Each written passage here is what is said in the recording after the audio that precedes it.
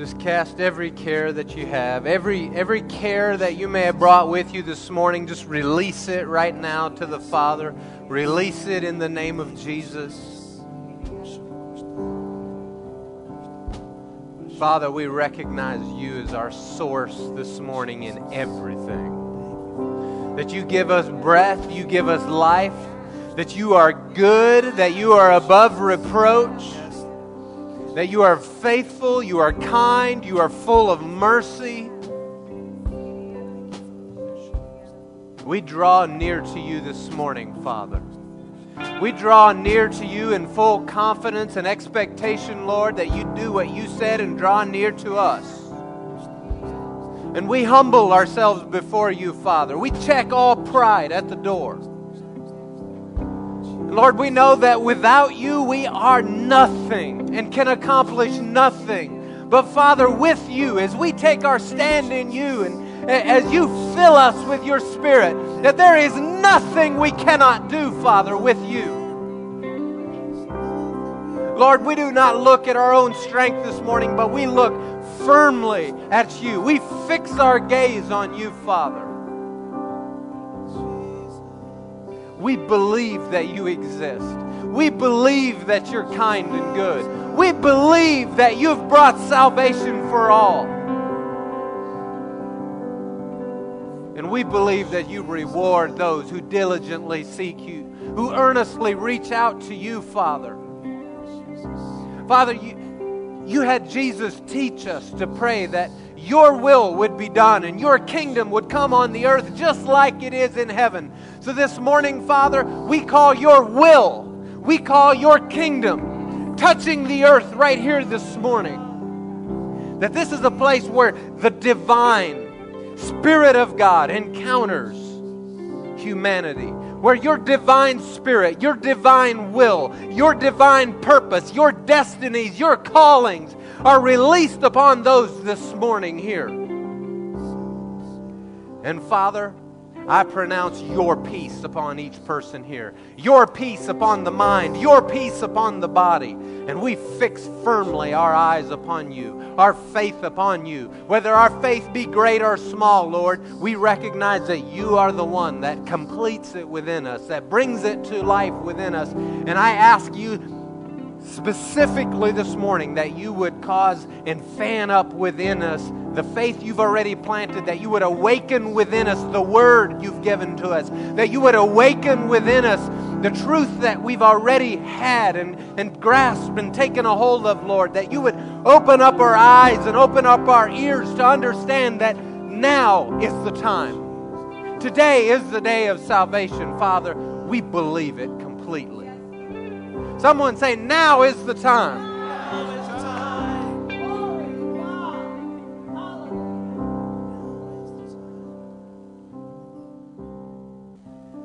Why don't we just turn and pray over your neighbor to your left. Just bless them.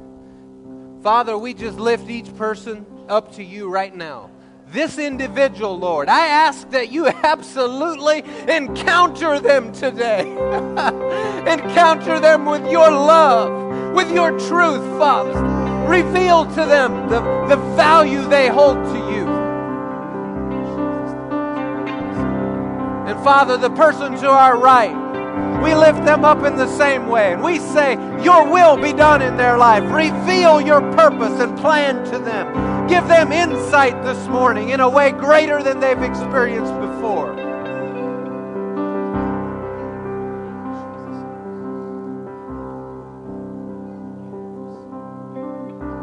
Who can say this morning like Mary did when the angel came to her and said, you know, you're going to have a child. And she said, be it unto me according to your word.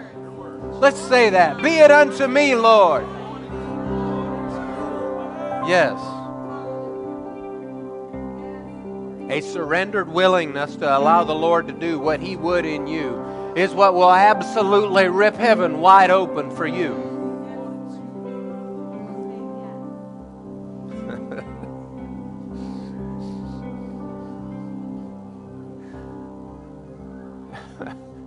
Lord, we surrender to you. Yeah, we say we will go. We will go, Father. We will go as you send us. We commit, Lord, to walk with you, in step with you, obedient to your prompting, willing to hear, willing to go. Lord, we ask that you send workers into the harvest, into this time and season. Lord, that this week will be a defining week for the church of the living Lord. That this week the church will rise up in power and in might with the revelation of Jesus, the Son of God.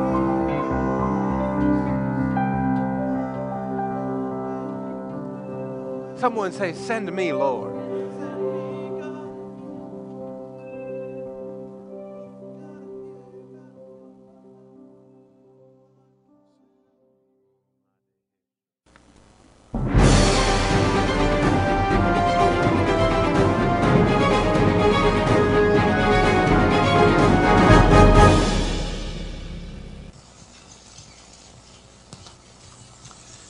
Good afternoon. Thank you, everyone, for coming. I have some prepared remarks. My name is Ben Elohim. I am the ambassador of King Jesus of the Royal Family of Heaven. At approximately 6 a.m. this morning, King Jesus summoned several members of the royal family to the throne room to address the COVID-19 virus currently affecting the earth. He was personally saddened by many of the events that have transpired. He wished to personally reassure everyone who has been going everywhere looking for all kinds of help. His Father's door is always open, and the entire resources of His kingdom are available for the asking. All it takes to be granted audience is to use the King's name. He also wanted to invite world leaders to Congress with him and to discuss the situation. King Jesus also wanted to remind everyone that redemption is still in full effect. He wants to remind the entire royal family to treat each other with love and respect, and also to remind them to treat people who are not of royal blood with grace and mercy. Bring peace wherever you walk. He expects those of royal blood to act like it. He also wanted to refer people to his press release. Though lengthy, it does lay out his plan and provisions point by point.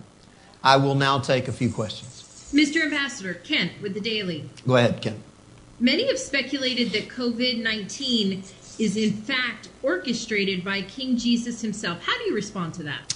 The kingdom of heaven categorically denies all of those allegations, and any such person saying such things is speaking falsely of the king. In fact, King Jesus addressed this again this morning, and he said, and I quote, "I am here that they might have life of a superior quality and quantity. It is the prince of the other kingdom who kills and destroys," end quote. He also said as much in his press release. I refer to John, subsection 10.10. Mr. Ambassador, Parker with the Bugle. Go ahead. What surprised you most about your meeting this morning in the throne room? That's an interesting question. I think the thing that surprised me most was those that were invited who didn't bother to show up. And of those who did show up, how many were surprised that the king was still on the throne? Mr. Ambassador, Lane with the Planet, did Yes. the king give any instructions about how to handle all of the quarantines and medical advice being given? As he stated earlier in the press release, every member of the royal family should obey the laws of the land, and that they are not, if they are not in direct conflict with the king's own law. And even when he visited the planet, he would take prudent steps, such as not knowingly or wantingly going places where people wanted to kill him. So yes. Ambassador, follow-up question. Yes. Is the royal family concerned over COVID-19? Concern. Absolutely. At least as far as those who are not of royal blood. But as you know, for us personally, no, we are not the least bit, or at least we shouldn't be. As royals and ambassadors, we are not governed by the place that we are in, but where we are from. If you read the press release, our king makes it clear. The law of the Spirit of life set forth in the anointed King Jesus has made us completely free from the law of sin and death. That's the law that gives COVID-19 its authority. Follow-up, Ambassador, are you really saying that no member of the royal family can catch COVID-19? Well, Parker, as you know, the royal family is quite vast, and despite the king's best efforts, many have not read the king's press release, which also acts as our Constitution. That being said, I suppose there could be, or probably are, some members of the royal family who are unaware that we have diplomatic immunity from COVID-19. Others, unfortunately, as we've seen in the news with Prince Harry and Meghan, they just want to be like everyone else. And they won't place any demand on their rights and privileges as a royal. You know, this brings up an important point. What the king is saying is this.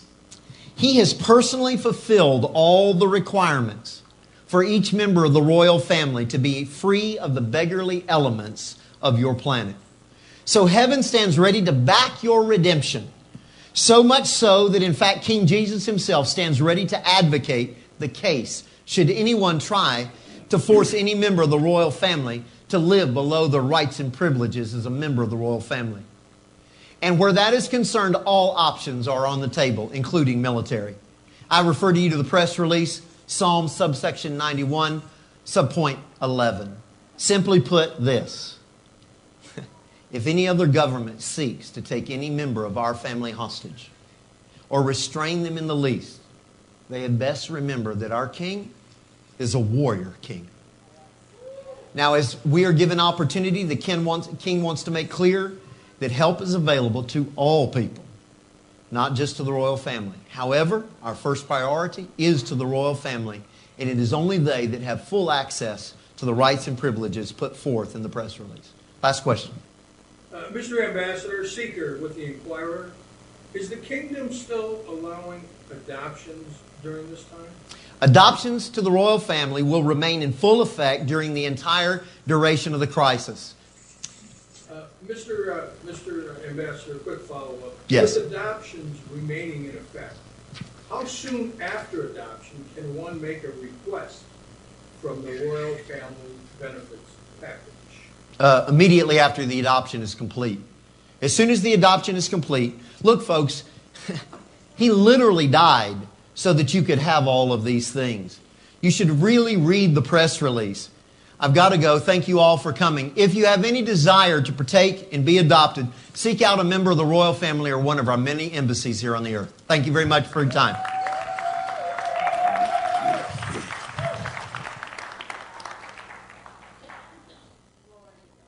It's so good to have diplomatic immunity and be of royalty. We are ambassadors. Ambassadors of life, of peace, ambassadors of adoption, reconciliation. And there's no time like the present. Believers all around the world want to see the church be relevant again. Here's our opportunity. John, if you would, put Psalm 121 up on the screen. Let's do it in the Holman is fine. Actually, let's do the New King James, Psalm 121. And let's read it together. The last 2 weeks we read together Psalm 91. This morning I would like to read together Psalm 121. 121. All right, you can look up at the screen and we'll read it together. I will lift up my eyes to the hills. From whence comes my help? My help comes from the Lord, who made heaven and earth. He will not allow your foot to be moved. He who keeps you will not slumber. Behold, he who keeps Israel shall never sleep. Used to reading it in a different translation. The Lord is your keeper. The Lord is your shade at your right hand. The sun shall not strike you by day, nor the moon by night. The Lord shall preserve you from all evil. He shall preserve your soul. The Lord shall preserve your going out and your coming in, from this time forth and even forevermore. There you have it. Glory to God. That's the doctor's orders and prescription for this week. He keeps your coming and your going. He preserves you forevermore. Forevermore. Our help doesn't come from the mountains, from our own efforts, from the doctors, from quarantines, none of those things. I'm not saying those things don't have their place. I'm saying, but that's not where our help comes from. Our help is divine because you're a royal family and you have access to the King. That's right. Did you all pack a lunch? Because our Ethiopian service after us has been canceled this morning, or they're doing a live stream, so they're not going to be in the building. So, man, we can just cut her loose and run. Now, here's the key. Here we are again. Here's the key. We're not going to go beyond what the Lord wants to do this morning. So if that's over in 10 minutes, it doesn't matter if we have the whole building available for the rest of forever. We'll be done in 10 minutes, right? So we're still going to keep our focus on Him and on what He wants to do today. It's just nice that we also have length of time if we would need it. Yeah. Let's you know what? Let's pray for the Ethiopian service as well as for all the services this morning that are being live streamed. I don't know what that does to like the internet, what kind of strain it's putting on it this morning, but we need it to work for all of them, right? So let's pray that way. Father, I thank you right now that we live in an age of technology and in an age where people can be reached all around the world and in their homes and the various places they are. And Father, I just ask that you would grant an anointing upon your word as it's taught and as it goes across the internet this morning, that things would work right and well for those that are teaching and that their systems would work and that you give them the wisdom they need to accomplish fully what you want done this morning. I thank you for it in Jesus' name, and amen. Have you been praying this week about this morning? Have you been expecting? Expecting that the Lord is going to encounter us.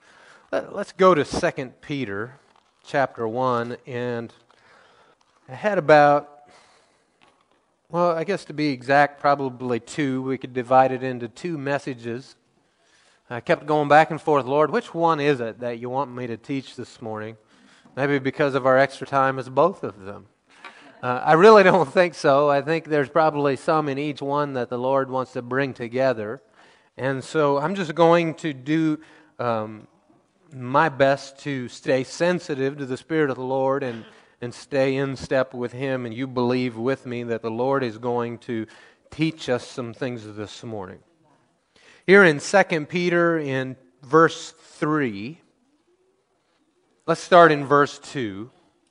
It says, "May grace and peace be multiplied to you," here's how it comes, "through the knowledge of God and of Jesus our Lord, for His divine power." Someone say divine power. That's not human effort, is it? That's supernatural help, supernatural power.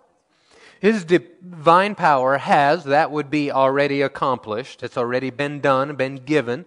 His divine power has given us everything required for life and godliness. Everything required for life. Everything required for God-likeness. Everything required for you to walk like God. You know, we're to be imitators of Him. You know, when He created us and formed us, He made us into His image bearer, or His image, like His image, to create like Him. That's what He put us here on the planet for. We know the story of Adam and Eve and how things did not go like God had designed it to go.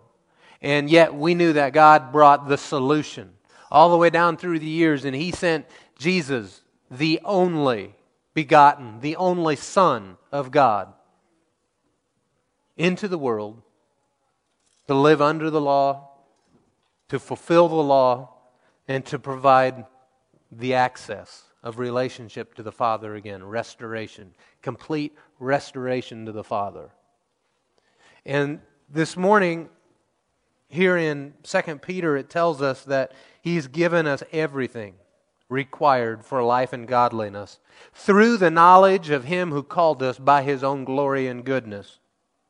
By these He has given us very great and precious promises, so that through them you may share in the divine nature.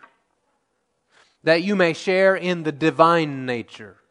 Not the physical, earthly, broken down, sickly, overcome nature, but the divine heavenly nature. That your will would be done on earth as it is in heaven, like Jesus taught us to pray. That His divine being living on the inside of us, His divine recreated Spirit that He puts into us, that divine nature, that we can by that Spirit, accompanied by the Holy Spirit, access the very throne room of heaven and have a conversation with Him. And this point, this is the key. This relationship with Him is the key that allows us to stand as His ambassadors in the earth and speak on His behalf, speaking His word, declaring with authority the rules of the kingdom. And the rules of the kingdom are the law of love, the law of life. That's the rules of the kingdom. The only law that pertains to you and I as born-again, recreated beings is the law of love. All the others are fulfilled in that one law, the law of love.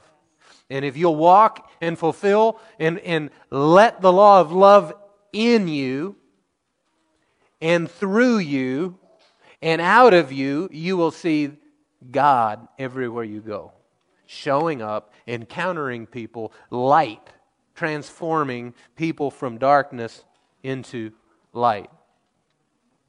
You know, the trouble with much of the church today, and us included, is that too many times we have imprisoned the Spirit of the Lord inside of us and not allowed Him to get out through us. Because we're too natural-minded. We're too, what we see here on this natural plane minded. We're too distracted to allow Him to let Him out. Don't hold the Lord prisoner on the inside of you. If you've been born again, then the Spirit of Christ lives on the inside of you. And if you've been born again, then the DNA of the Father is in you. However, what is coming out of you? Is it His life, or is it just simply, are you mirroring the natural realm that you live in? We started several weeks ago a series called Growing to Full Maturity. And that's where we're continuing this morning. It's important for us as believers, especially in this hour, to be mature believers. Sure, there's babies that are coming into the kingdom every day. Babies are a wonderful thing. We would never disparage a baby. Babies are precious, right? But we also know that babies are extremely limited in what they are able to accomplish. And so we're not called to be babies. We're called to be mature and to grow up in every way into Christ, who is the head, the body.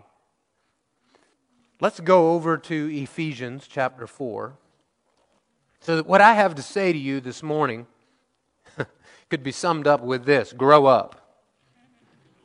Grow up. You know, all of us, no matter our stage of development, need to be growing.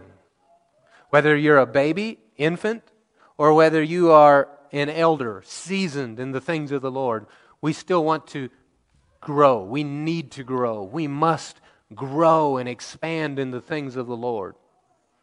Because the opposite of growing is being dead. We certainly don't want to be there, right? And so let's look here in Ephesians chapter 4. In review, we're going to look down into verse 11. I'll begin reading. It's speaking of Jesus and how He had given gifts unto men, and these gifts were the fivefold ministry. It mentions them here in verse 11. It says, and He personally gave some to be apostles, some prophets, some evangelists, some pastors and teachers.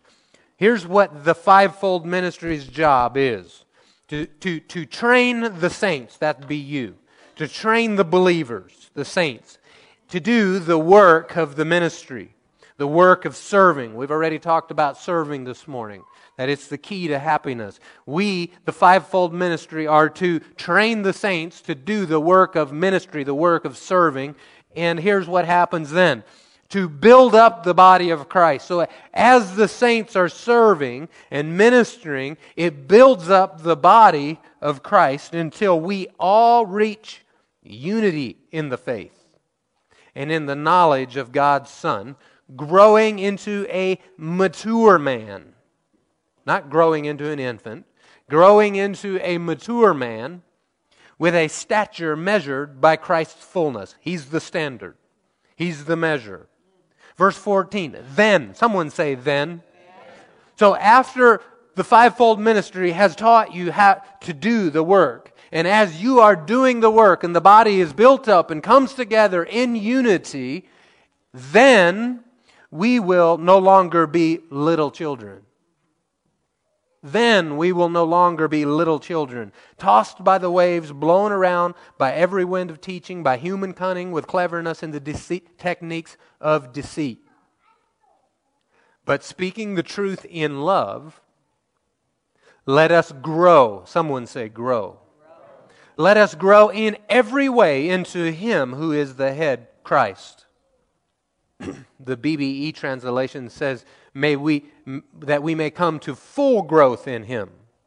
The NLT says, growing in every way more and more like Christ. The NIV says, we will grow to become in every respect the mature body of Him who is the head, that is Christ. The mature body of Christ.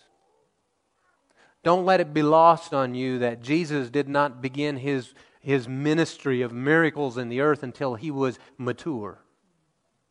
Even Jesus had to mature. He had to grow. Scripture tells us that He grew and waxed strong in body and in spirit. He had to grow. Jesus' spirit was not at full maturity when He was born. The Word clearly tells us in several scriptures that He had to grow in spirit. And it tells us He grew in spirit, which means something was happening on the inside of Him that caused Him to mature. You and I's spirit must also grow. This is where maturity comes from. Is from our spirit man on the inside. Maturity doesn't come by training the flesh to act a certain way and just being flesh-led. There's a lot of people that have disciplined their flesh to do amazing things. I mean, crazy things. Right? And their flesh it's amazing what the human body is capable of and what you can train it to do. But that's not where maturity comes from. That's just discipline in an area of their flesh. But true growth, true stature measured by the fullness of Christ is going to come from the inside out.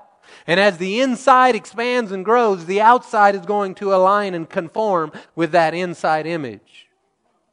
That's why in 3 John it says that, beloved, I wish above all things that you may prosper and be in health, even as your soul prospers, because it really comes from that prosperous place on the inside, that divine nature, that everything God has given us for life and godliness has already been deposited on the inside of us. It's been shed abroad in our heart. It's been put in as seed form. As an infant, it must be matured. It must grow so that we can accomplish and walk in our calling and fulfill our destiny in this time. Let's read verse 16. From Him, the whole body, fitted and knit together by every supporting ligament, promotes the growth of the body for building up itself in love by the proper working of each individual part. You know, in 1 Corinthians chapter 12, I believe. Let's hold our finger here because we're going to come back to it. 1 Corinthians chapter 12, in verse 13. For we were all baptized by one Spirit into one body. Then he starts naming some races. It doesn't matter what race you're from, he's saying. Whether you're Jew, which was the original chosen race, or Greek, or any other race. It says whether you're slave or you're free, we were all made to drink of one Spirit. So the body is not one part, but many parts is the implication here. And if you'll look back, go down now to verse 27, he says, now you are the body of Christ and individual members of it. You are the body of Christ and individual members of it. Look around at each other and say, we are the body of Christ. This is really important for us to get a hold of this morning. That we stop looking at Jesus as only on the right hand of the Father sitting on the throne. He is there, believe me. He is the head of His body, the church. That you and I and the rest of believers on this planet make up His body in the earth today. He started a ministry and work, and you and I as individual working parts of His body are continuing the work that He started 2,000 years ago on this planet, and that is ministers of reconciliation. And we need to look to our right and look to our left and recognize, yep, there's a piece of Jesus. And we need to start valuing the person on our left and on our right as part of Jesus. And stop acting like they're something else. I mean, come on, even if they're the heel of Jesus, they're still part of Jesus. And if you would read in 1 Corinthians 12, it says, some of the parts we put underneath clothes because they're just not fit to be seen. And then other parts stick out and are visible for everyone to be seen, right? And that there's parts of honor and parts of dishonor, but it's all part of the same body. I mean, I don't care if it's this morning, my little one up here dancing around, got a splinter in her toe from the hardwood floor. And so she's sitting there on the chair crying. And so I went out and got a tweezers and pulled it out, and everything is fine, right? My point is that one little member on her body, the toe, as soon as it got injured, it brought a screeching, literally, halt to whatever was going on for her. And the whole body now turned its attention to minister, to serve the one insignificant member that no one's looking at this morning, the toe. Because the toe carries an important function.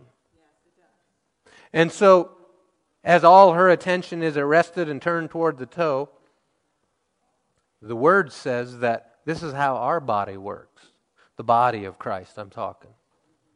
That we're all individual parts of it, that we need to treat each other as more honorable than ourselves, recognize that they are.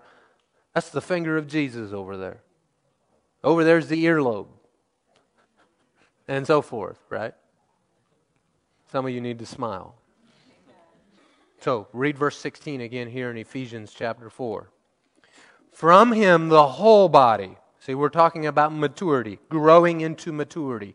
The whole body is fitted and knit together by every supporting ligament. It promotes the growth of the body for building up itself in love by the proper working of each individual part. It's important that we take our place and that the part that I am, the part that you are, and the part that you are, that we are working in the function we're supposed to make so that we can accomplish what we've been put on the earth to do. We're talking about growing up. There's different stages of growth.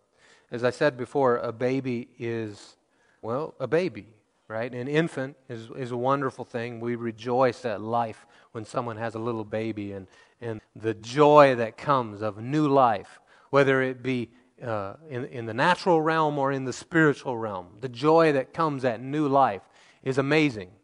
When I see a brand new baby, when I'm present and my babies are born, man, the tears want to come. But when I'm present and a new baby and the Spirit is born, the tears want to come.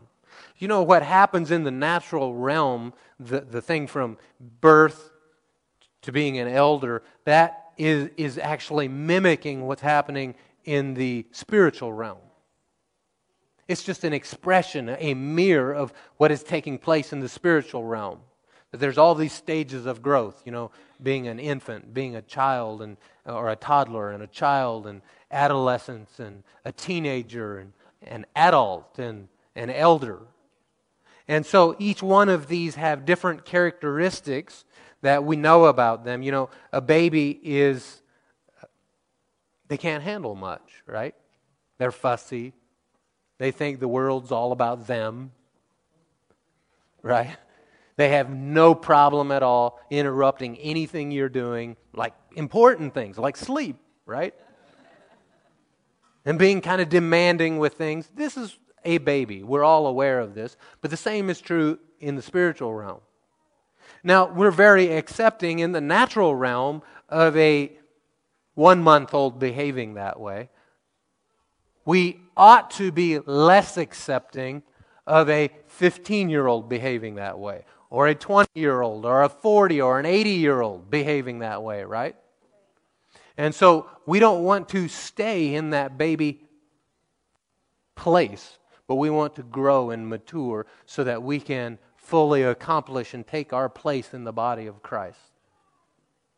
Even a baby, this is just in review, even a baby is in Psalms 8:2, it says, out of the mouth of infants and nursing babies you have established strength on account of your adversaries. Strength, praise. Jesus translated it or interpreted that scripture this way when he was at the temple and he saw the children, and he made comment about it. He said, haven't you read from the mouths of infants and nursing babies you have created praise? So even if you are a spiritual baby this morning, there is value that you can bring. You can establish strength and praise. Let's go back to 1 Corinthians. Let's try chapter 2. Chapter 3 maybe. Yeah, chapter 3. 1 Corinthians chapter 3. Paul, he is writing to the Corinthian church, and the Corinthian church is an interesting group. I mean, they clearly have some issues that we can read as we read this letter, but we also see that the word says they came behind in no spiritual gift to anyone else. So the Spirit of the Lord is thriving in their midst. The gifts of the Spirit are operating there in their midst. And yet there's some troubles that Paul addresses in the letter to the Corinthian church. And in chapter 3, you'll see in verse 1, it says, brothers, I was not able to speak to you as spiritual people, but as people of the flesh, as babies in Christ. I was not able to speak to you as mature people, he's saying. But I had to talk to you like little bitty babies. Well, what happens if you try to feed a baby here on the floor? What would happen if we try to feed him a big bite of steak? I mean, it could be the best steak on the planet. Stick a big bite of steak in his mouth, and what's going to happen? Right? And so, how about a spiritual baby? If you stick in a wonderful, juicy, smells amazing, I mean, deep thing of the Lord into their mouth, can't handle it.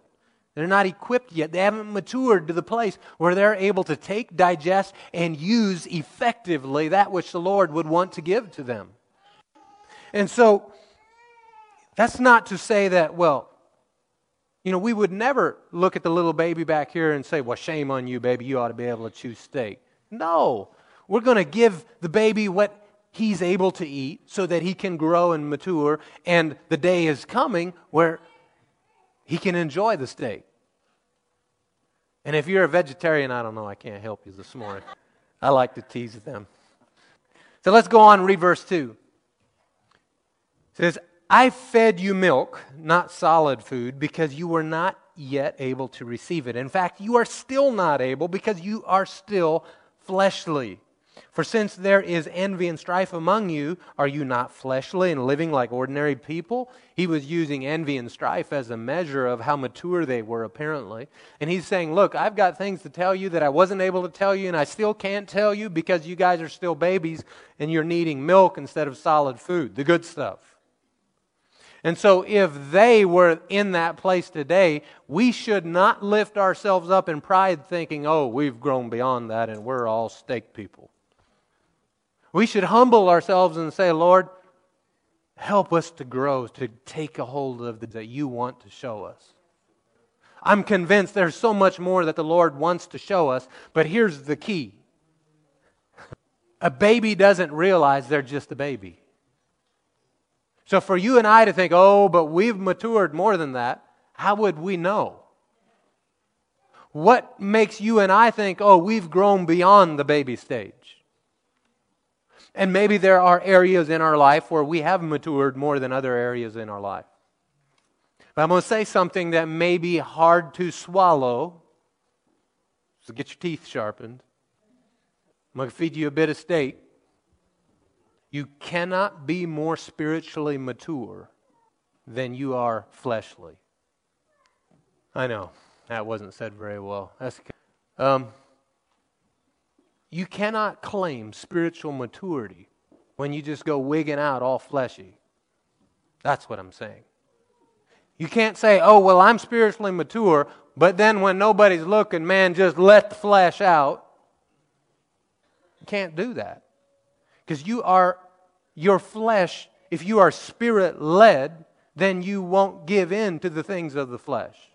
You know, Galatians is real clear on this issue. It says, you know, if you don't want to fulfill the desires of the flesh, here's how you do it. You be spirit-led. You don't try to stifle the flesh. That's not how you win that war. You come to this side of it and you be spirit-led, and from that place you rule and reign, and the flesh comes into alignment. But many in our soft culture today, because we are, I mean, the internet is full of amazingly funny memes right now. And, you know, there's the meme of how our great-grandparents and our grandparents, they saved the world by marching off to battle, and we saved the world by laying on the couch and watching TV and not going anywhere. But softness defines much of the culture we live in today. Comfiness. Comfort. Come on, that's another way of saying it. And we don't like to face the hard thing. We don't like to have to draw a hard line. We don't like when there are hard lines drawn. And that is evident in our, how fleshly are we? How fleshly minded are we? Let's judge ourselves. Examine ourselves. Where are you at in this extra time that you have of sitting at home? Are you growing in the things of the Lord? Are you taking that time to develop things and grow spiritually and mature there? Or are we just yielding to comfort? If you want to watch something of value, I think it's of value. Several days ago, we started this series called The Chosen as a family. And we're only 2 into it so far. And it's happenings in Jesus' life that they are depicting. It's not the best acting. It's not the best TV. The camera's a little shaky. But man, I find it to be anointed. And it's interesting because, you know, they take a lot of liberties with the story and add details that just are not there in Scripture, right? So don't go watching it thinking that I'm going to find the line upon line teaching of the Bible. But they bring forth some truths out of the life of Jesus and His ministry to those around that we desperately need today in our culture. And so, talking about sitting and watching things, watch something worthwhile at least. Go watch The Chosen or something like it. All right, Lord, where do you want to go?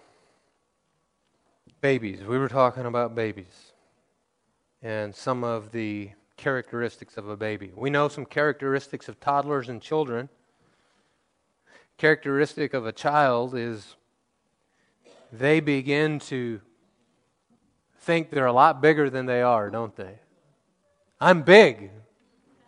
Yes, as we look down, all the way down here. Yes, you are getting big. We don't discourage them and say, no, you're just little. What are you talking about? We would never treat a child that way, right? We encourage them and say, yeah, you're getting big and strong. And this is how we're going to treat each other as children in the Lord. Encourage each other. But you know also, what if you're a good parent, what you don't do? You don't let them just stay at 2 years old and 3 years old and 4 years old. You continually are working on them to help them grow and mature to 5 years old, and then 6, and then 7. And a mark of a child is they, will think that they're bigger than they are. They'll also talk about, this is funny, because all of our children have done it. Yours probably have too.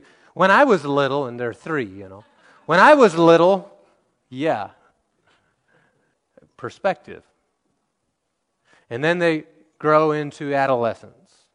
Adolescence means growing. You can look it up. And then teenagers. And a mark of it. Did you know that having an adult body does not make you an adult? Teenagers are evident of this. And many adult bodies are evident of this. And the interesting thing is that as a teenager, look, I know because I was one. A teenager tends to think, not always, because some are wiser than I was, but many teenagers tend to think they know a whole lot more than they know. They have knowledge of how things work, but they don't have the experience to back up the knowledge, so they have an idea. They haven't done it yet, but they have an idea. So therefore, they begin to think they know a whole lot more than they know. And I remember as I was a teenager, man, my grandfather and some of the people around me just weren't very smart. But something happened between the time I was like 16 and 25, and my grandpa got a whole lot smarter. Isn't that weird? How he got so much smarter in those couple years? I don't know that he got much smarter at all, but this one here realized that I was just a lot dumber than I thought I was. And as you begin to taste life a little bit, you realize, oh, there's just so much. And I hear those that are experienced and elders saying, yeah, the more you know, the less we realize we know. Now, that's the mark of maturity, realizing there's so much. And then, of course, there's adulthood and elders. And elders, I want to, if you're an elder here this morning, you don't age in the spirit. So in your spirit, you still be young and spry, and I'm going to look at like the oldest person in the room. I was teasing him this week about being old, and so Gene had a birthday this week. Celebrated another year of God's goodness. I know, he looks pretty good for 79, doesn't he? All right, let's talk about the real you, the spirit man on the inside, the real you. So in order for the outside to behave maturely, it needs to come from a mature inside person. And in John 4, verse 24 tells us that God is a spirit. And those that worship Him must worship Him in spirit and in truth. So God is a spirit, and He longs for spirit beings, for fellowship with spirit beings, and the spirit beings worship Him. Now you and I are those spirit beings. And spirit is the word air, really, breath, air. You don't really see spirit, but if you do this, you can feel it, right? You don't see air. You wave your hand back and forth, you can feel it. Go ahead and do it. Wave your hand real hard back and forth. Feel it? You're feeling something you can't see. Isn't that weird? I can feel a substance there. I can't grab a hold of it, but it's there. I can't see it. That's how the Spirit is. Your spirit. It's a substance, right? The Spirit of God. You don't see it. Jesus talked to Nicodemus that way in John chapter 3, and He said to him, Nicodemus asked the question, well, let's just go there. In chapter 3, verse 1, there was a man from the Pharisees named Nicodemus, a ruler of the Jews. This man came to Him at night and said, Rabbi, we know that you have come from God as a teacher, for no one could perform these signs you do unless God were with him. Jesus replied, I assure you, unless someone is born again, born from above, born anew, he cannot see the kingdom of God. He says, how can anyone be born when he's old? Nicodemus asked him. Can he enter his mother's womb a second time and be born? Jesus answered, I assure you, unless someone is born of water and the Spirit, he cannot enter the kingdom of God. Whatever is born of the flesh is flesh, and whatever is born of the Spirit is spirit. Don't be amazed that I told you that you must be born again. The wind blows where it pleases, and you hear its sound, but you don't know where it came from or where it's going. So it is with everyone that's born of the Spirit, like that air. Right? It's a mystery. How can the Spirit of Christ live on the inside of you? In Colossians, it calls it the mystery, down through the ages. And that mystery is Christ in you. Christ in you, the hope of glory. 2 Corinthians 5:17 tells us that if anyone is in Christ, someone say in. If anyone is in Christ, he is a new creation. Old things have passed away. Look, all new things have come. It's talking about something happening on the inside of you, that spirit, your spirit. In Galatians 2:20, it says, I have been crucified with Christ, and I no longer live, but Christ lives in me. The life I now live in the body, in the flesh, I live by faith in the Son of God who loved me and gave himself for me. So there is an outside part, and there's an inside part. But it's not just two parts. There's three. There's the outside body that you see standing here this morning. There's the inside spirit man, but then there's also your soulish realm. And your soul is where your mind is, your will and your emotions, your personality. That's your soul. Your spirit is the breath God gave you. And being led by the Spirit of God is how you walk and rule and reign in life. It gets expressed through the body. I'm going to go real fast here because I need to get somewhere before we... See, let's explain it this way. The Spirit, your body, your spirit... John, could you put 1 Thessalonians 5:23 up? 1 Thessalonians 5:23. There's three parts, body, soul, spirit. When you see a glove, if I had a glove this morning, or let's just use my suit jacket. Something is on the inside of this suit that is making this suit move around and walk around like a person. Looks like a person up here. Now, I can just go right ahead and take that off. It's nothing, right? It's nothing. However, we get so used to seeing this that we think this is the real deal. This disposable, decayable, temporary tent is what Scripture calls it. And we think that thing is the real thing. But it's really not. It's just an expression of the real thing that's on the inside of it. Like a glove. Take the hand out of the glove lays there and is nothing. Put the hand in the glove's now acting just like a hand. Looks like a hand, operates like a hand. I mean, if you punch it, you'll hit the hand. But as soon as you pull the hand out of that glove is completely lifeless. That glove represents body. The hand inside it represents the spirit. Spirit out of the body, instantly it's lifeless. Pull the spirit out of the body, instantly there's nothing there but decay. And so spirit, soul, and body, say it this way, you are an eternal, you are a spirit. That is who you are. First and foremost, you are a spirit being. You are sitting here as a spirit being. You have been given a tent to live on the inside that's called your body, your flesh. And that flesh also has an eternal soul on the inside of it.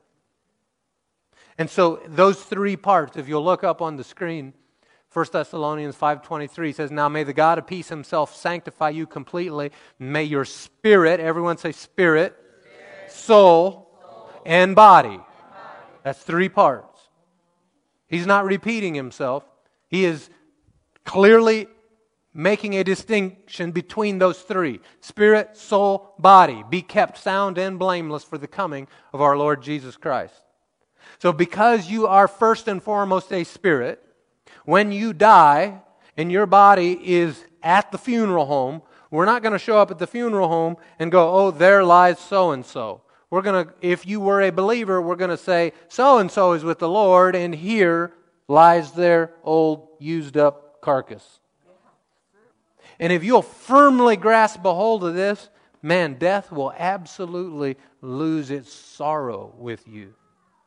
Because to live is Christ, service. To live is Christ, continuing the work, the service. And to die is fearful and loss.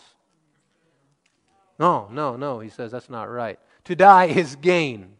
To die is gain. How come dying is gain if that tent we used to live in turns to dust? Because that's not the real thing. It's not the real thing. In fact, you're going to get a new tent that's souped up and can do things that old tent couldn't do. It's not going to get wrinkles like the old tent. That's good news. You're not going to have some of the addictions the old tent had. Go through walls and doors, could still eat food. You know, Jesus, his new tent, he was eating food. Walked through locked doors, said, do you have anything to eat? They gave him fish. Coffee, that's right. Say, I'm a spirit. I have an eternal soul. I live in this body. John, could you put 2 Corinthians 4:16 up for us? And I'm going to read while he's going there out of 1 Peter chapter 3. 1 Peter 3, verses 3 and 4 if you're taking notes.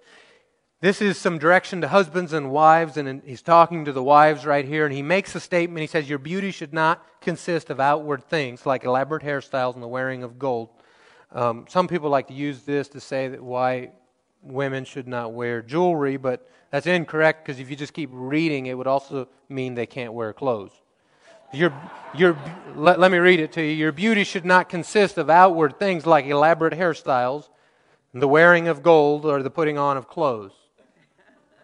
So the point is, that's not where your beauty ought to come from. Your beauty ought to come, see, that's just outward temporary things. The beauty is supposed to come from somewhere else, and he tells us, he says, instead it should consist of the hidden man of the heart. That's where the beauty is to come from, the spirit man on the inside, the inner man. And 2 Corinthians 4:16 says, therefore we do not give up, even though our outer person is being destroyed, our inner person is being renewed day by day. He makes a distinction between the two.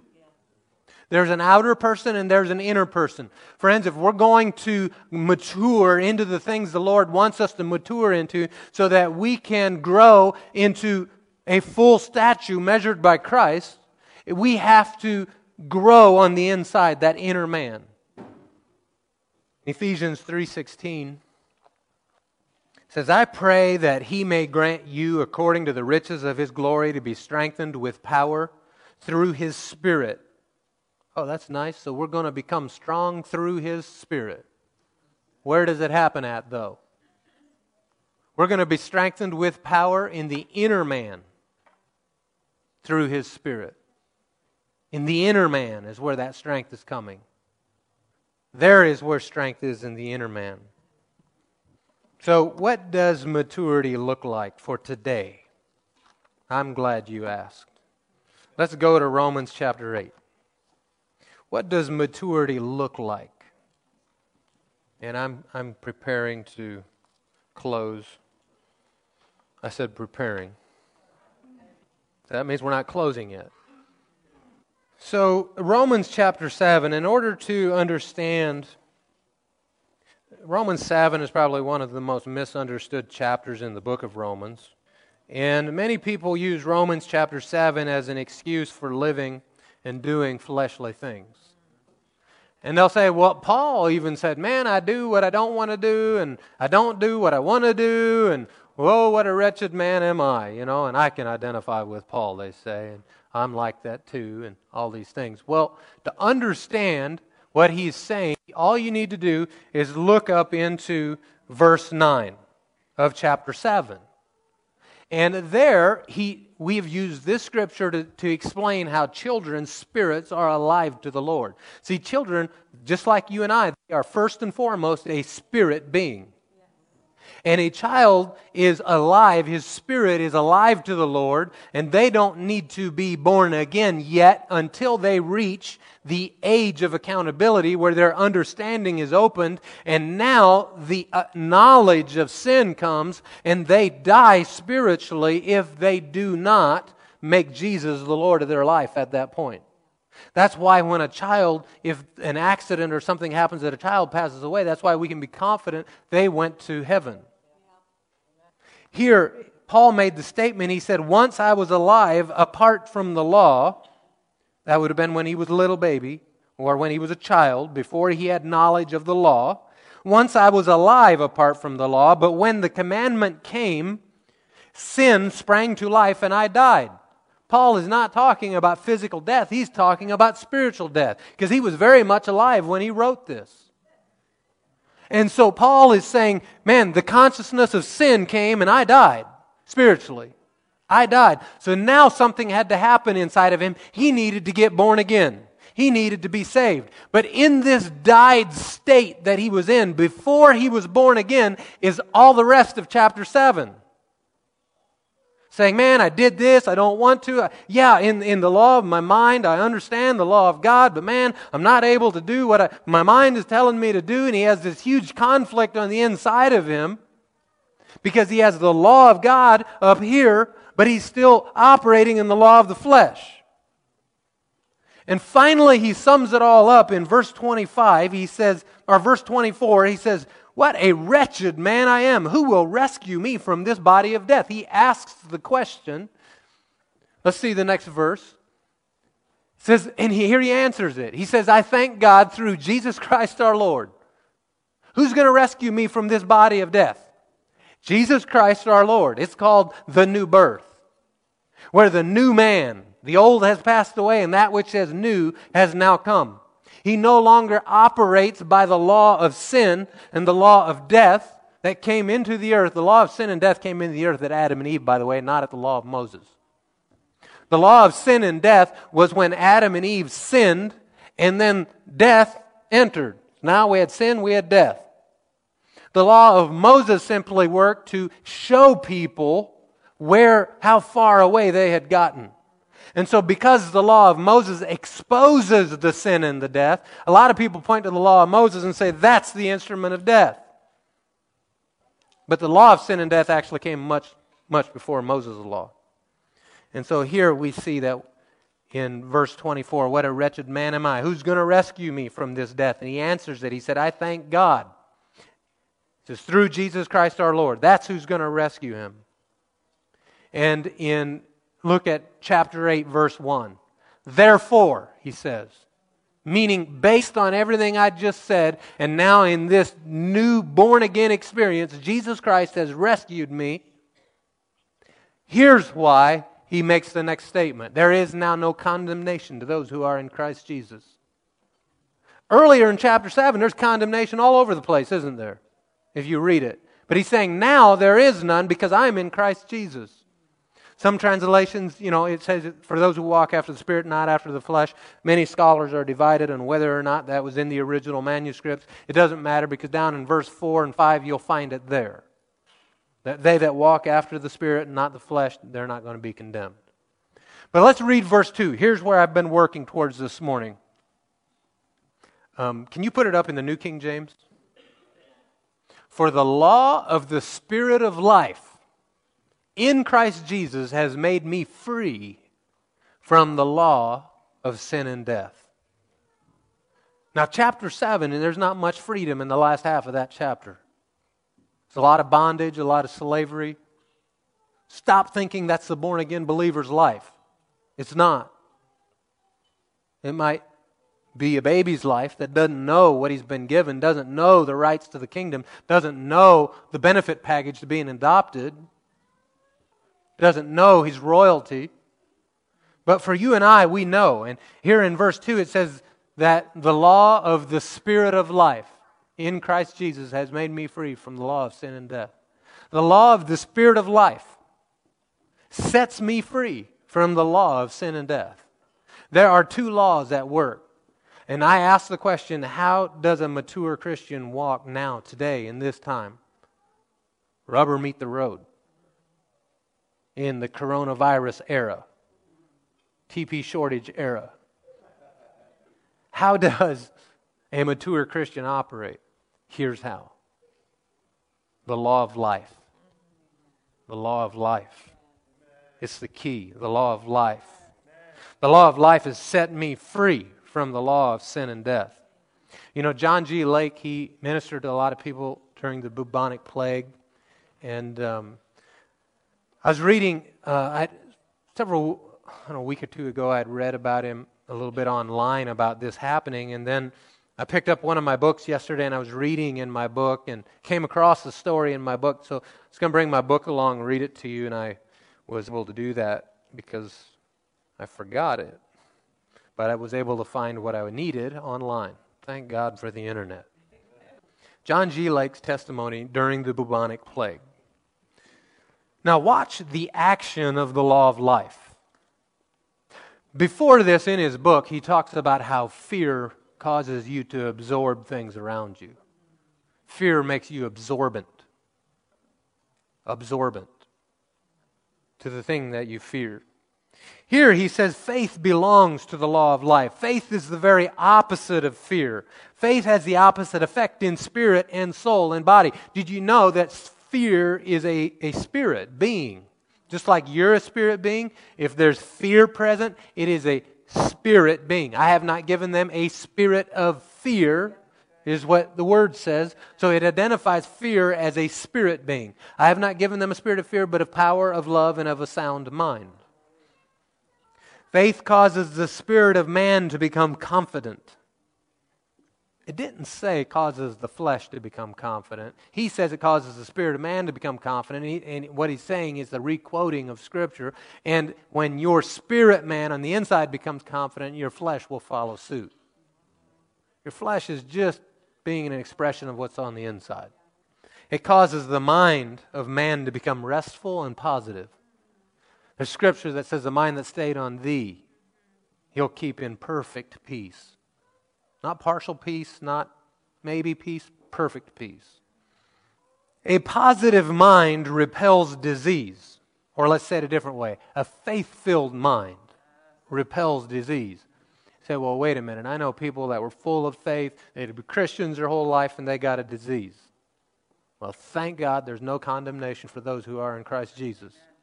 And that the law of life will work for them too if they've not already passed away. I deal with things in my body. I'm walking out some things in faith in my body, even now, for the last 2 months. And believing God for health and life in my body in an area, and I'm receiving it. I've been making progress and believing the Lord on it. A positive mind repels disease. Consequently, the emanation of the Spirit destroys disease germs. And because we were in contact with the Spirit of life, we'll put that scripture up on the board and keep it there, John, in Romans 8:2. The Spirit of life. Because we were in contact with the Spirit of life, I and a little Dutch fellow with me went out and buried many of the people who had died from the bubonic plague. We went into the homes and carried them out, dug the graves and put them in. Sometimes we would put 3 or 4 in one grave. And in his book he made the comment, he said, you could not have paid someone $1,000. I mean, back then, maybe that'd be about like saying $1 million now. But crazy, a very large sum of money, you couldn't have paid people to do this job because they just wanted, it was a death sentence to them. He says, we never took the disease. Why? He asks the question. Because the knowledge that the law of life in Christ Jesus protects us. That law was working. Because of the fact that a man, by that action of his will, puts himself purposely in contact with God, faith takes possession of his heart, and the condition of his nature is changed from the inside out. That's what he's saying. Instead of being fearful, he is full of faith. Instead of being absorbent and drawing everything to himself, his spirit, his born-again spirit, repels sickness and disease. The Spirit of Christ Jesus flows through the whole being and emanates through the hands, the heart, and from every pore of the body. There's a reason why Jesus said that we will lay hands. Those that believe will lay hands on the sick and they will recover. He wants us to touch people, not social distance. Touch people. Because He wants to get over on them. And you're His body in the earth, and He can't do anything if His body's not working with Him. During that great plague that I mentioned, they sent a government ship with supplies and corps of doctors. One of the doctors sent for me and said, "What have you been using to protect yourself?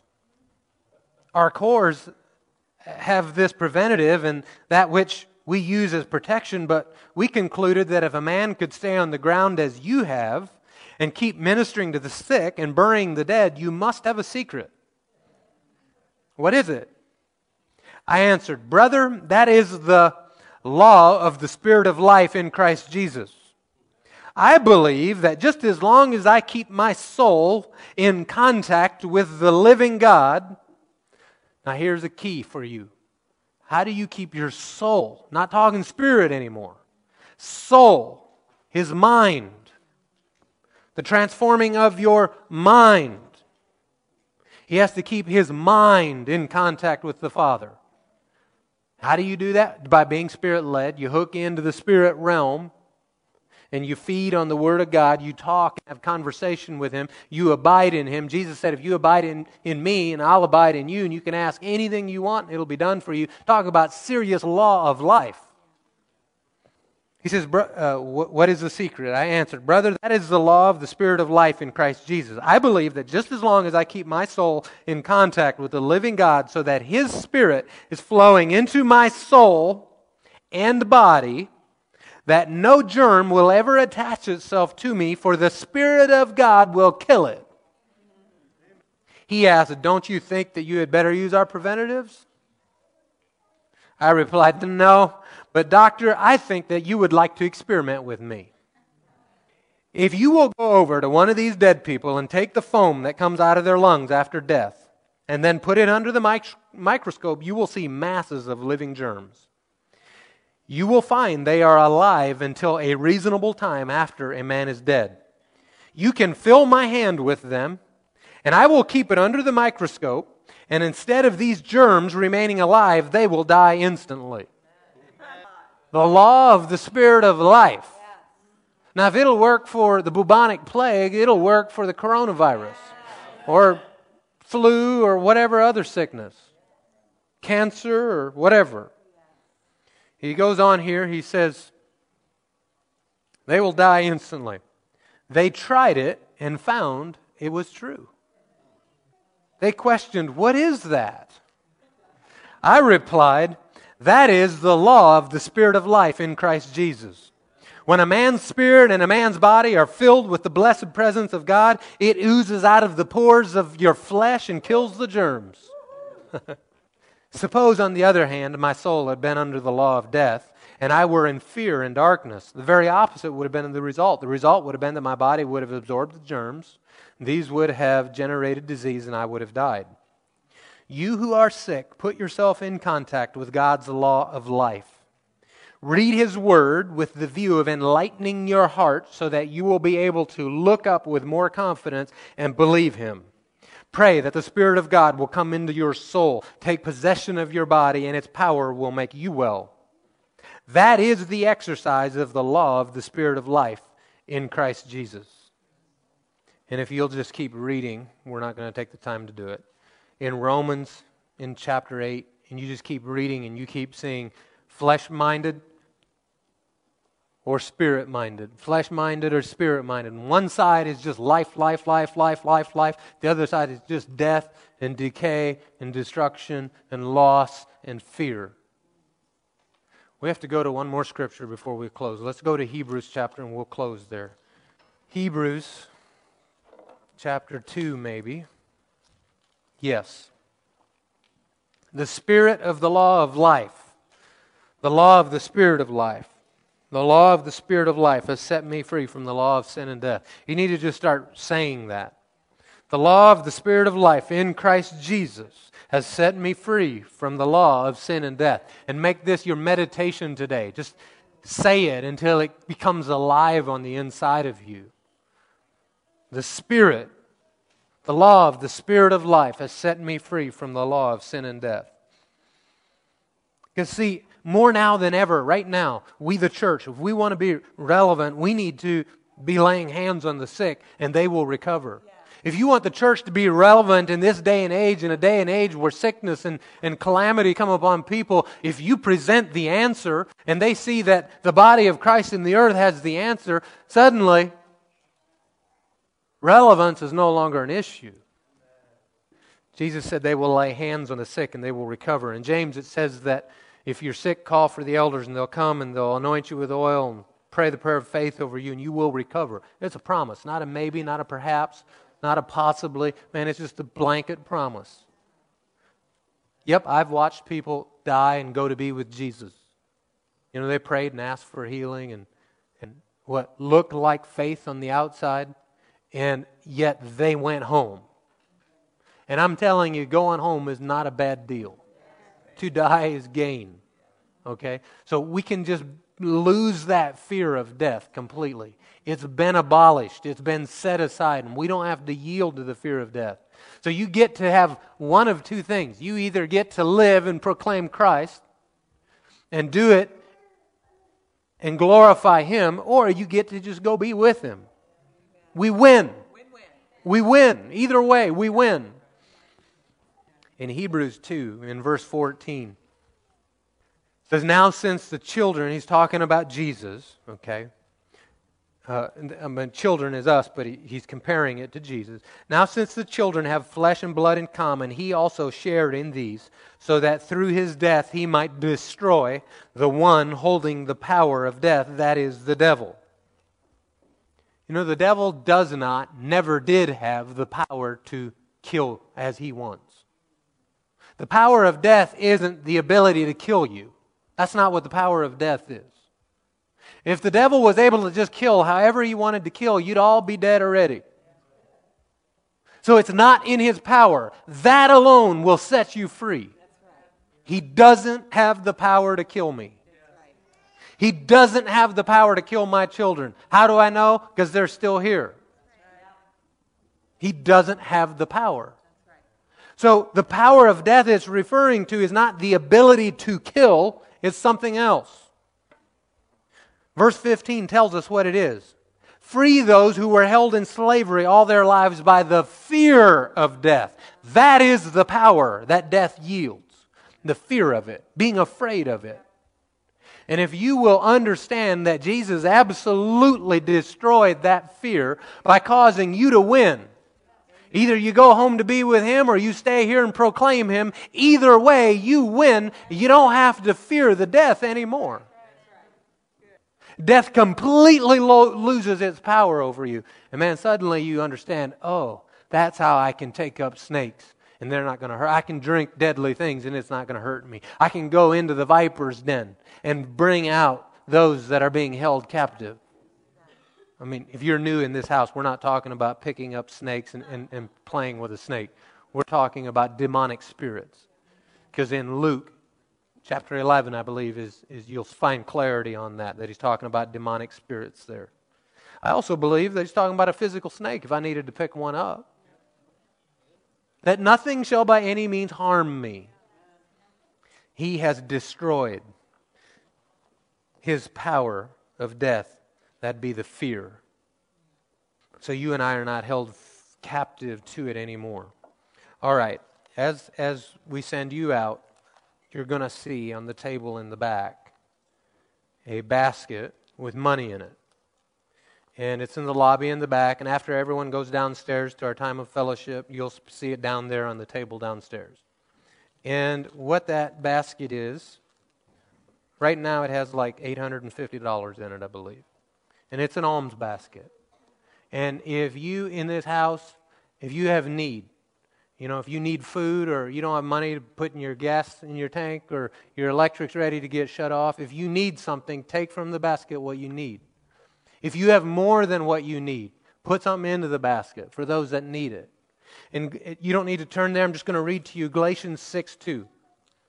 Tells us, carry one another's burdens. In this way you will fulfill the law of Christ. What is the law of Christ? Love. In this time where there's a lot of uncertainty, more than anything else, Jesus said, this is how everyone's going to know that you guys are my disciples, when you have love one for another, when you take care of each other. How did they in the book of Acts know that, man, these guys have been with Jesus? Because they were taking care of each other. And nobody had any need. So let's do that in this house. During this time, we're not relying on government stimulus plans or anything like that. We look to the Lord to be our source. We're not relying on the offering basket in the back to be our source. We rely on the Lord.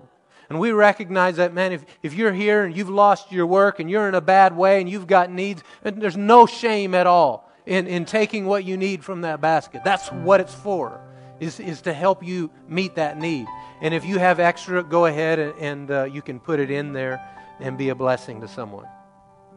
Father, we thank you so much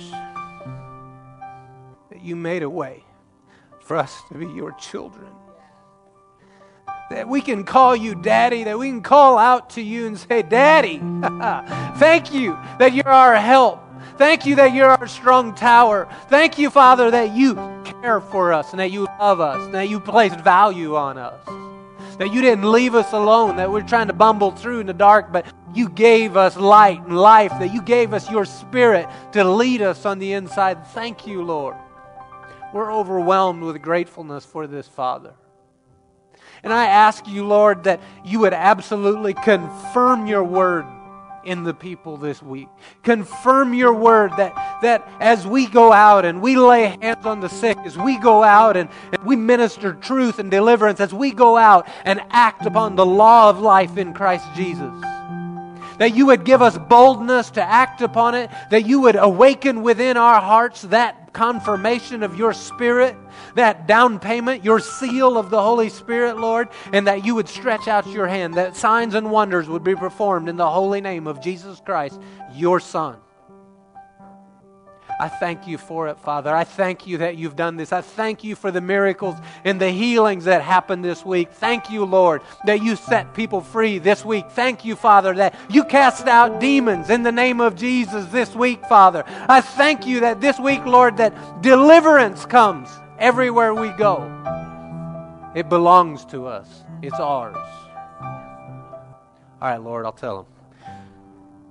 I have to tell you another story before we go. So, because this is how the Word works, and this is how it works for you. Back in about 2000 and probably 2009 somewhere, late 2009. At that point, I used to have a hardwood flooring company, and I had sold it, and Pastor Jay, it was his company, and he was operating it, and I was working for him. And we were working in this, probably about a $25 million house in Aspen, Colorado, and we were putting a Brazilian cherry floor into the house. And we had gotten to the point where we had installed everything, we had sanded and finished it, and he had this, now at this point I had 15 years of experience in wood flooring. And so I had seen a lot of things in those 15 years. In our area of Colorado, I'm not ashamed to say I did the best job of any company out there. I mean, we were second to no one in the quality of work that we would do because we spared nothing to get it right. And so I had witnessed a lot of things. I had 15 years of experience, and not only that, I had been trained by some guys that had been doing it their whole life. So I was able to draw on their experience. But Jay, he had read about this new thing that people were doing, and it was called water popping. And where you go in and you sand the floor, you get it completely ready for stain, vacuumed, everything's ready, and then you come on it with like a damp mop, and you just dampen the surface, and it raises the grain of the wood, because when you sand it, it closes all the pores of the wood. And so it raises the grain of the wood and makes it rough, and it makes so that it'll suck up a lot more stain. And the color will be deeper and richer. And this is all the latest craze and rage. And so he wanted us to water pop the floor. So that's what we did. First time doing it, we water pop it. We come in, we stain the floor. Man, it just looks beautiful. It's like maybe 11 o'clock at night. We finish up, go back to our house. And the next morning we show up. and we want to put on a coat of finish. But there's something really weird at just the oddest places on the floor. There's like these light marks, like almost like someone had taken a piece of chalk and done a mark here and a mark there, and it's mostly maybe 4, 5, 6 feet away from the wall, but coming up to walls, and it's just this light white looking mark. You can feel it. There's nothing, you can't feel it with your hand, but it's a mark. It's something that I've never seen before. I have no experience with what that thing is. I mean, I draw and I rack my brain. I can come up with no answers. So everyone's looking at me because I'm the guy with the experience, right? And I don't know. I don't know how this happened. And the problem is not only do we're under a major time crunch as is the case with new construction, and if you're in that world, you understand it.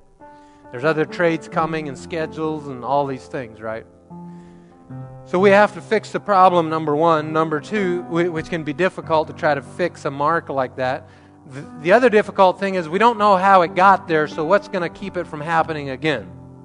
And we just do this cycle repeatedly, endlessly. And so I walk over and I sit down on the step, and I'm at a loss. I say, I don't know. I don't know, Jay. And there were some other guys there that worked for us there, and not all of them were believers. They had been raised to be believers. They were in homes that loved the Lord, but they weren't anymore. They're all standing there, and I said, I don't know. But I said, James tells us that to anyone who lacks wisdom, that we can ask the Lord, and that He will give us wisdom liberally. He won't find fault, and that He'll tell us. So the only thing I know to do is let's pray, and I'll ask Him, and He'll show us what happened. He'll show us how we can fix this. So I prayed, and I prayed just like that. I said, Lord, I also knew that in Mark, it says that in Mark 11, like verse 24, it says if you believe that whatever you've asked for, if you believe you have received it, past tense, that you'll get whatever you've asked for. So before you get it, you're supposed to believe that you have it. That's what faith is. Believing you have it before you see it in the natural realm. So I sat there and I prayed that prayer, and I said, Father, you said that when we need wisdom, to ask you for wisdom, and I'm asking you for wisdom. I'm asking you, Lord, to show me how it happened so we can keep it from happening again and how to fix it. Lord, I've exhausted all my natural thinking and resources, and I don't know anymore. But I know that you know. You know exactly how it got there. You said that you would give wisdom liberally, which means it's plenty. It's more than what I would need. You also said that if we believe that we've received it, that we'd have it. So, Father, I thank you. And I have these unbelievers standing here watching me. So I said, Father, I thank you that I now know what happened. And in that moment, I decided I wasn't going to say anymore, I don't know what happened. I will only thank Him and say and declare, I know what happened. And I started saying, thank you, Lord. I know exactly what happened. I see exactly what happened. I felt foolish. In the natural man, I felt foolish because I didn't have a clue still. And they're looking at me like, really? You know now? You know? And on the inside, I know that the Lord keeps His promise. And He said that if we ask, He'd give it. So I'm getting a hold of that. I'm not looking at the scratch anymore. I'm not looking at the thousands of dollars that are on the line here with our contractor. I'm not looking at any of the problem anymore. I'm not looking at Goliath. I'm looking at my answer. Lord, you are the answer. When David stood before Saul and he said, the battle is the Lord's. He didn't say, because I'm so good at fighting lions. He said, the Lord delivered the lion to me. The Lord delivered the bear to me. And He'll do it this time too. And so I'm just looking at the solution, the answer, right? And I'm saying, thank you, Lord. I see exactly what happened. You've shown me I see it. You revealed it to me. I'm so glad you showed it to me. I'm so glad you've given me perfect knowledge of this situation. You're so kind. I appreciate it so much. And just like that, on the inside, I saw a vision. Just real quickly, I saw 2 leather knee pads by themselves. Weirdest thing I know. Going across the floor. as if someone was wearing them, but just the knee pads by themselves going across the hardwood floor. And I jumped up and I said, the leather knee pads. I said, Kendall, he was one of the guys working for us. I said, Kendall, you were wearing leather knee pads, weren't you? That wasn't unusual. He always wore them. He goes, yeah. I said, go get him. Bring him here. So he goes and gets them and look at it, and I inspect it. Sure enough, there's one that has a piece of like small gravel stuck into the leather. I said, what happened was as you were sanding along the walls and in the corners, he would get down on his knee and he'd be working, and then he'd, get back and scrape your knee across the floor, and it made those weird designs in all those places. And I got down, I said, here's exactly what you did, and I got down in front of the fireplace where there was a mark and showed where he would have worked in the corner and then scooted back, moved in the exact direction, and it was just perfect with the movement. And he goes, that's what that is. And so now it's like, all right, thank you, Lord. You showed us how to keep it from happening again. Now we need to fix it. And the Lord gave us wisdom on how to do it, and we were able to fix every spot, blend it in. You could not tell it. My grandfather used to tell me that how good of a carpenter you are isn't whether you make a mistake or not, it's how well you cover them up. But see, the Lord helped us. He is the one who gave us the wisdom on what to do, how to do, gave us the wisdom to see it. I told you that story to tell you this. This week, as you go out and as you are the body of Christ in the earth, expect wisdom to come to you on how to operate in the moment, how to answer the person that's asking you a question. Expect that, man, just boom, on the inside, there it is. You know what to do, and what you see and get on the inside, be bold like a lion and follow it. And Jesus will be glorified. All right, love on one another as you go. We have a time of fellowship. Yes, we're going to share something. Yeah, okay. Yeah. Since all the kiddos are in here this week, there's something that God's been putting in my heart, and I was like, that's so dumb. Like, that's a kid's movie. What does that have anything to do? And something that you shared in the beginning about, we need everybody looking around, remembering that Jesus is the head, and that we are all the body. So the churches that are not meeting, that are at home, and when you just said that, I was like, this is it. We need every voice. So I'm going to invite the kids to come forward. I want to share something with you, and then I want to read something over you guys this week. So if you're normally downstairs or you're 18 and you want to come forward because you're a kid, doesn't matter. Just come forward. I want to share something with you. You can sit. You can sit. You don't have to stand. All right. So this movie, God has been showing me a part of a movie in my mind lately. And have any of you seen Horton Hears a Who? Yeah. Okay. Well, this week, I dressed up like a Dr. Seuss character, and the scene of this movie just kept coming out. And remember in that movie how Horton finds this flower, and there's a small family, there's like a whole community living on just this speck of a flower. And at the end, there's trouble coming, and they need everybody's voice to yell to prove that they are here. Like this whole tiny little speck, Horton believes in them. Horton believes it because he can hear them, but nobody else can hear. And Horton tells this community, we need you, just yell, shout, be loud. We need every voice. And the mayor of Whoville gets everybody out. He finally convinces everybody, we need to do this. We need to use the voices that we have and shout and let people know that we are here. And so they're yelling, they're shouting, and it's still not working. They still can't hear it. And then the mayor of Whoville realizes that there's one person who isn't using his voice, and it's his son. And so he goes and he gets him, and he ends up talking to his son, and his son yells as loud as he can, and he yells, "Yup!" amongst all the other voices. And it was the one voice, because all of them used their voices together, that broke through and allowed people to hear them. So guys, your voices matter. When Pastor Sid is talking and your parents are gathering together and they're praying and they're declaring the word of God, your voices matter, and they need to be heard so that the world and the people around you know Jesus, and that there is hope and there is peace and there is deliverance for all of them. I'm going to read 1 Timothy 4:12 over you. Let no one despise your youth, but be an example. Do you guys know that you can be an example to your mom and dad? We learn so much from you guys. says, be an example to the believers in word, in conduct, that means the things that you do, in love, in spirit, in faith, in purity. Till I come, give attention to reading, to exhortation, to doctrine, the things that you guys have been taught here in your church service through Pastor Sid. Do not neglect the gift that is in you. God put a gift in each one of you, and your mom and dad and your brothers and sisters and your neighbors, we need it, which was given to you by prophecy with the laying on of the hands of the eldership. Meditate, think about these things. Give yourself entirely to them, that your progress may be evident to all. Take heed to yourself and to the doctrine. Continue doing them. The things that your parents have taught you, the things that you've learned at church, continue to do them.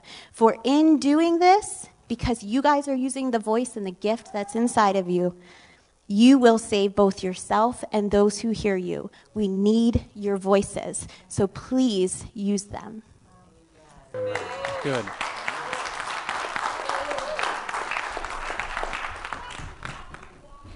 Thank you, Alicia. And we will send everyone to the mission field. Good morning, beautiful family of Church of the Word International here at Lancaster, Pennsylvania. We're so blessed to have each and every one of you here today. Jesus is in the house. Glory to God. I'd like to encourage you in the Word of God today. My voice shall thou hear in the morning. O Lord, in the morning will I direct my prayer unto you, and I will look up. Are you looking up? Hallelujah. But let all those that put their trust in you rejoice. Let them ever shout for joy. Glory to God. Shout for joy, because thou defendest, you're being defended by the Lord himself. He is your defense. Let them also that love thy name be joyful in thee, for thou, Lord, will bless the righteous. Do you feel blessed today? Yes, with favor. Favor that will compass thee as a shield. Hallelujah. Let them praise his name in the dance and praise him with the tambourine and the harp. Let the saints be joyful in glory. Let them sing aloud upon their beds and in the church. Let the high praises of God be in their mouth as a two-edged sword in their hand. Your tongue is a two-edged sword. It's a spiritual weapon, declaring the will of God here on the earth as it is in heaven. Hallelujah. Let us, as a family, look at this beautiful family. Look around. This is your beautiful family that God's connected you with. We're in the house of the Lord. You're at Tabernacle, but we're in a house and assembly together, here to praise and worship and give glory to our Lord and Savior and King, Jesus Christ. Amen? Amen. Glory to God. Somebody say amen. Amen. In the name of Jesus, I declare that we are free from fear in Jesus' name. That this spirit of fear, we command to leave in Jesus' name. We are a fear-freeing people of God, children of God, who only fear the Lord. We are free of fear in Jesus' name. We command that spirit of fear to leave in Jesus' name. In Jesus' name. In Jesus' name. Jesus. Open the floodgates of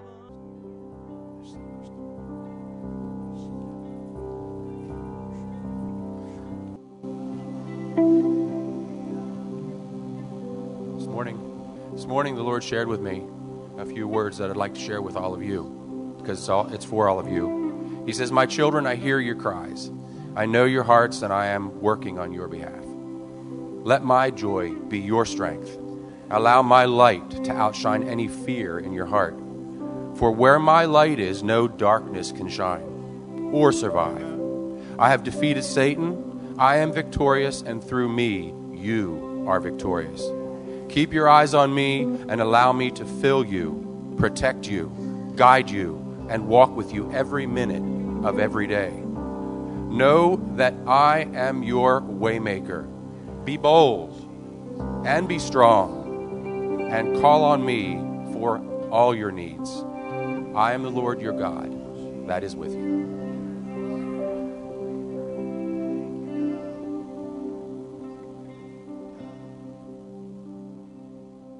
Well, good morning, church. Welcome to CWI. It's good to be with you all this morning. And I trust that the Lord has something special for us this morning. And turn in your Bibles to Jeremiah. Jeremiah chapter 17. Verse 7 says, "Blessed is the man who trusts in the Lord, whose trust is the Lord. He is like a tree planted by water that sends out its roots by the stream and does not fear when heat comes, for its leaves remain green." You know, heat is a form of pressure. You ever heard the term when the heat is on, or pour on the coal, pour on the heat? So heat's a form of pressure. Now, what's this saying? Saying when pressure comes to you, you will have the opportunity to fear. But you don't have to choose to yield to that. You can choose to yield to something else. See, if you choose to yield to the fear in time of pressure, it reveals who or what you're trusting in. Because what does it say up there? It says, "Blessed is the man who trusts in the Lord." And he's like this tree that's planted by the water, who's plugged into the source. I mean, it's got a root system going down deep. It's plugged into the source, and it doesn't fear. So that's revealing that there's no fear because I'm trusting in the Lord. All right? So where there is worry or fear, there is not trust or faith. Why is this plant still green? Or let's say it another way. This green plant is being provided for. Why? This green plant is being well supplied. Why? Because it's trust. And this is the symbolism here. Again, he's likening this green plant plugged into the source as the man whose trust is in the Lord. It does not cease to bear fruit. Let's keep on reading. It says, "It's not anxious in the year of drought, for it does not cease to bear fruit." So this is saying that even in the midst of circumstances, when everything around you is pressure, all the circumstances around you, it seems like, man, resources are gone. I mean, this is drought.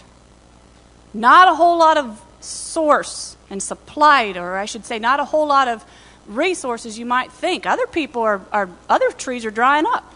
But this one, plugged into the source. So if you choose to put your trust in the Lord, if you choose to put your confident expectation in the Lord, this is a promise of provision. Being well supplied no matter what's going on around. You know, he is the way maker. We sang that song. Well, what is that?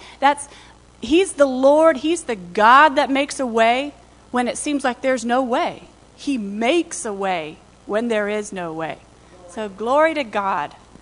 All right, well, let's take a hold of our tithe. Let's pray over it, and we're going to return that to the Lord.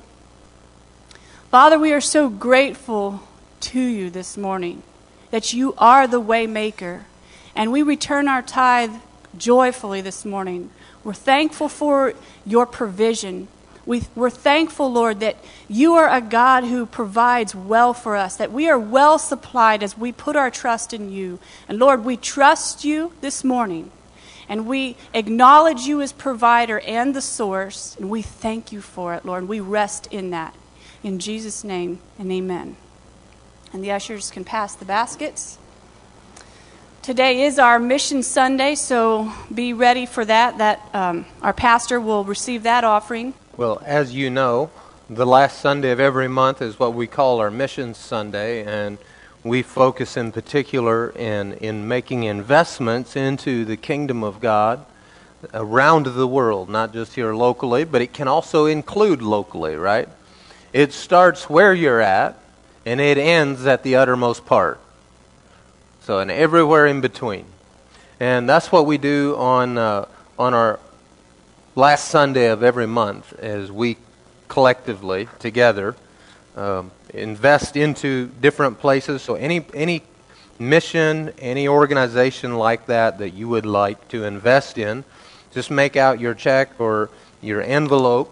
Make everything out to CWI, but 100% of it will go to them. So note on your envelope where you wanted it to go. If you don't make a notation on your envelope, then it'll go into our general mission fund here. If you make a note of a particular place you'd like it to go, we'll make sure it gets there. We have a number of from the congregation here are going to be joining Troy, going to Ghana. So there's lots of people that have need there, right, as far as helping them reach Ghana and be able to minister there. So you can make out your checks to, or bless them in that way. Okay, just do that through the church and we'll get it all to them. I wanted to read to you in John chapter 13.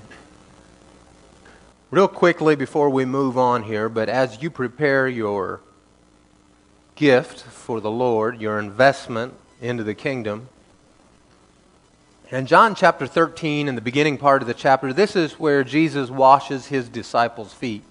Now, this is 3 years into the ministry of Jesus. The disciples know that he's their master, right? He's their leader. There's no question in their mind as to the rank of authority here. And so when Jesus goes and gets a towel and wraps it around himself and begins to wash their feet, some of them, understandably, have a problem with this. And they're like, no, wait, Master. We should be washing your feet. And Jesus makes the curious statement, right? He says, well, if I don't wash you, you have no part with me. And Peter, I love his heart here. Man, he just instantly changes and wants a bath. He's like, well, if my feet are good, then all of me is good. Give me a shower, Lord. And the Lord said, no, the feet are good enough. And then he taught them a principle out of this. And this is what he said to them.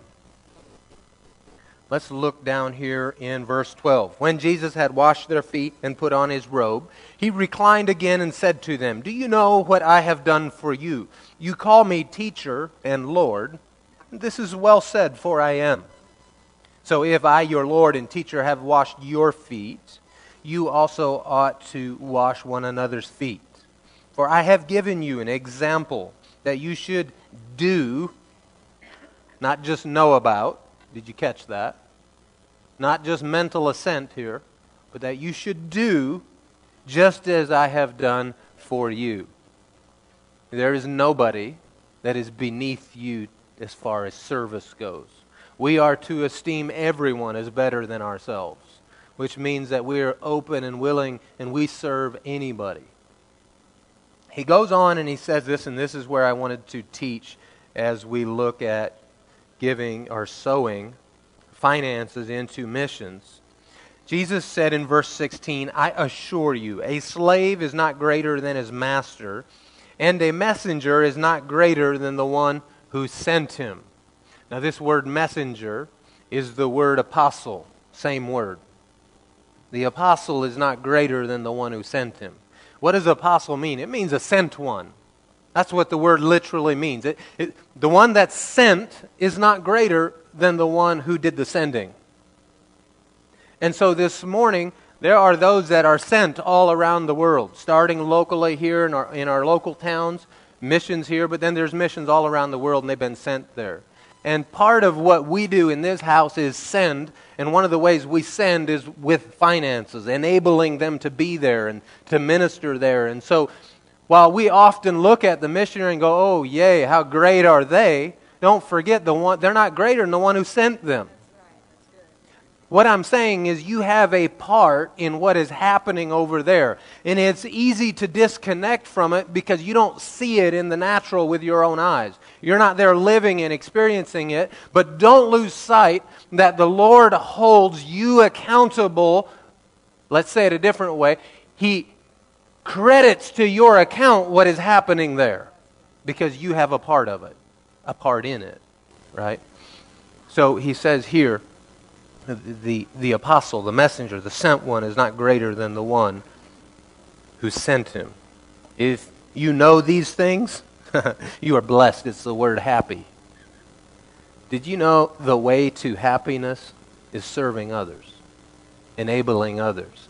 If you want to be fulfilled and if you want to be happy, this is how you do it.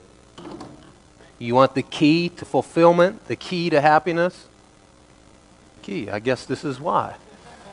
The key to happiness is serve one another, bear one another's burdens, put others as more valuable than yourself. Right here, Jesus said, is Jesus a liar? If you know these things, you... Now, know doesn't mean just mental assent.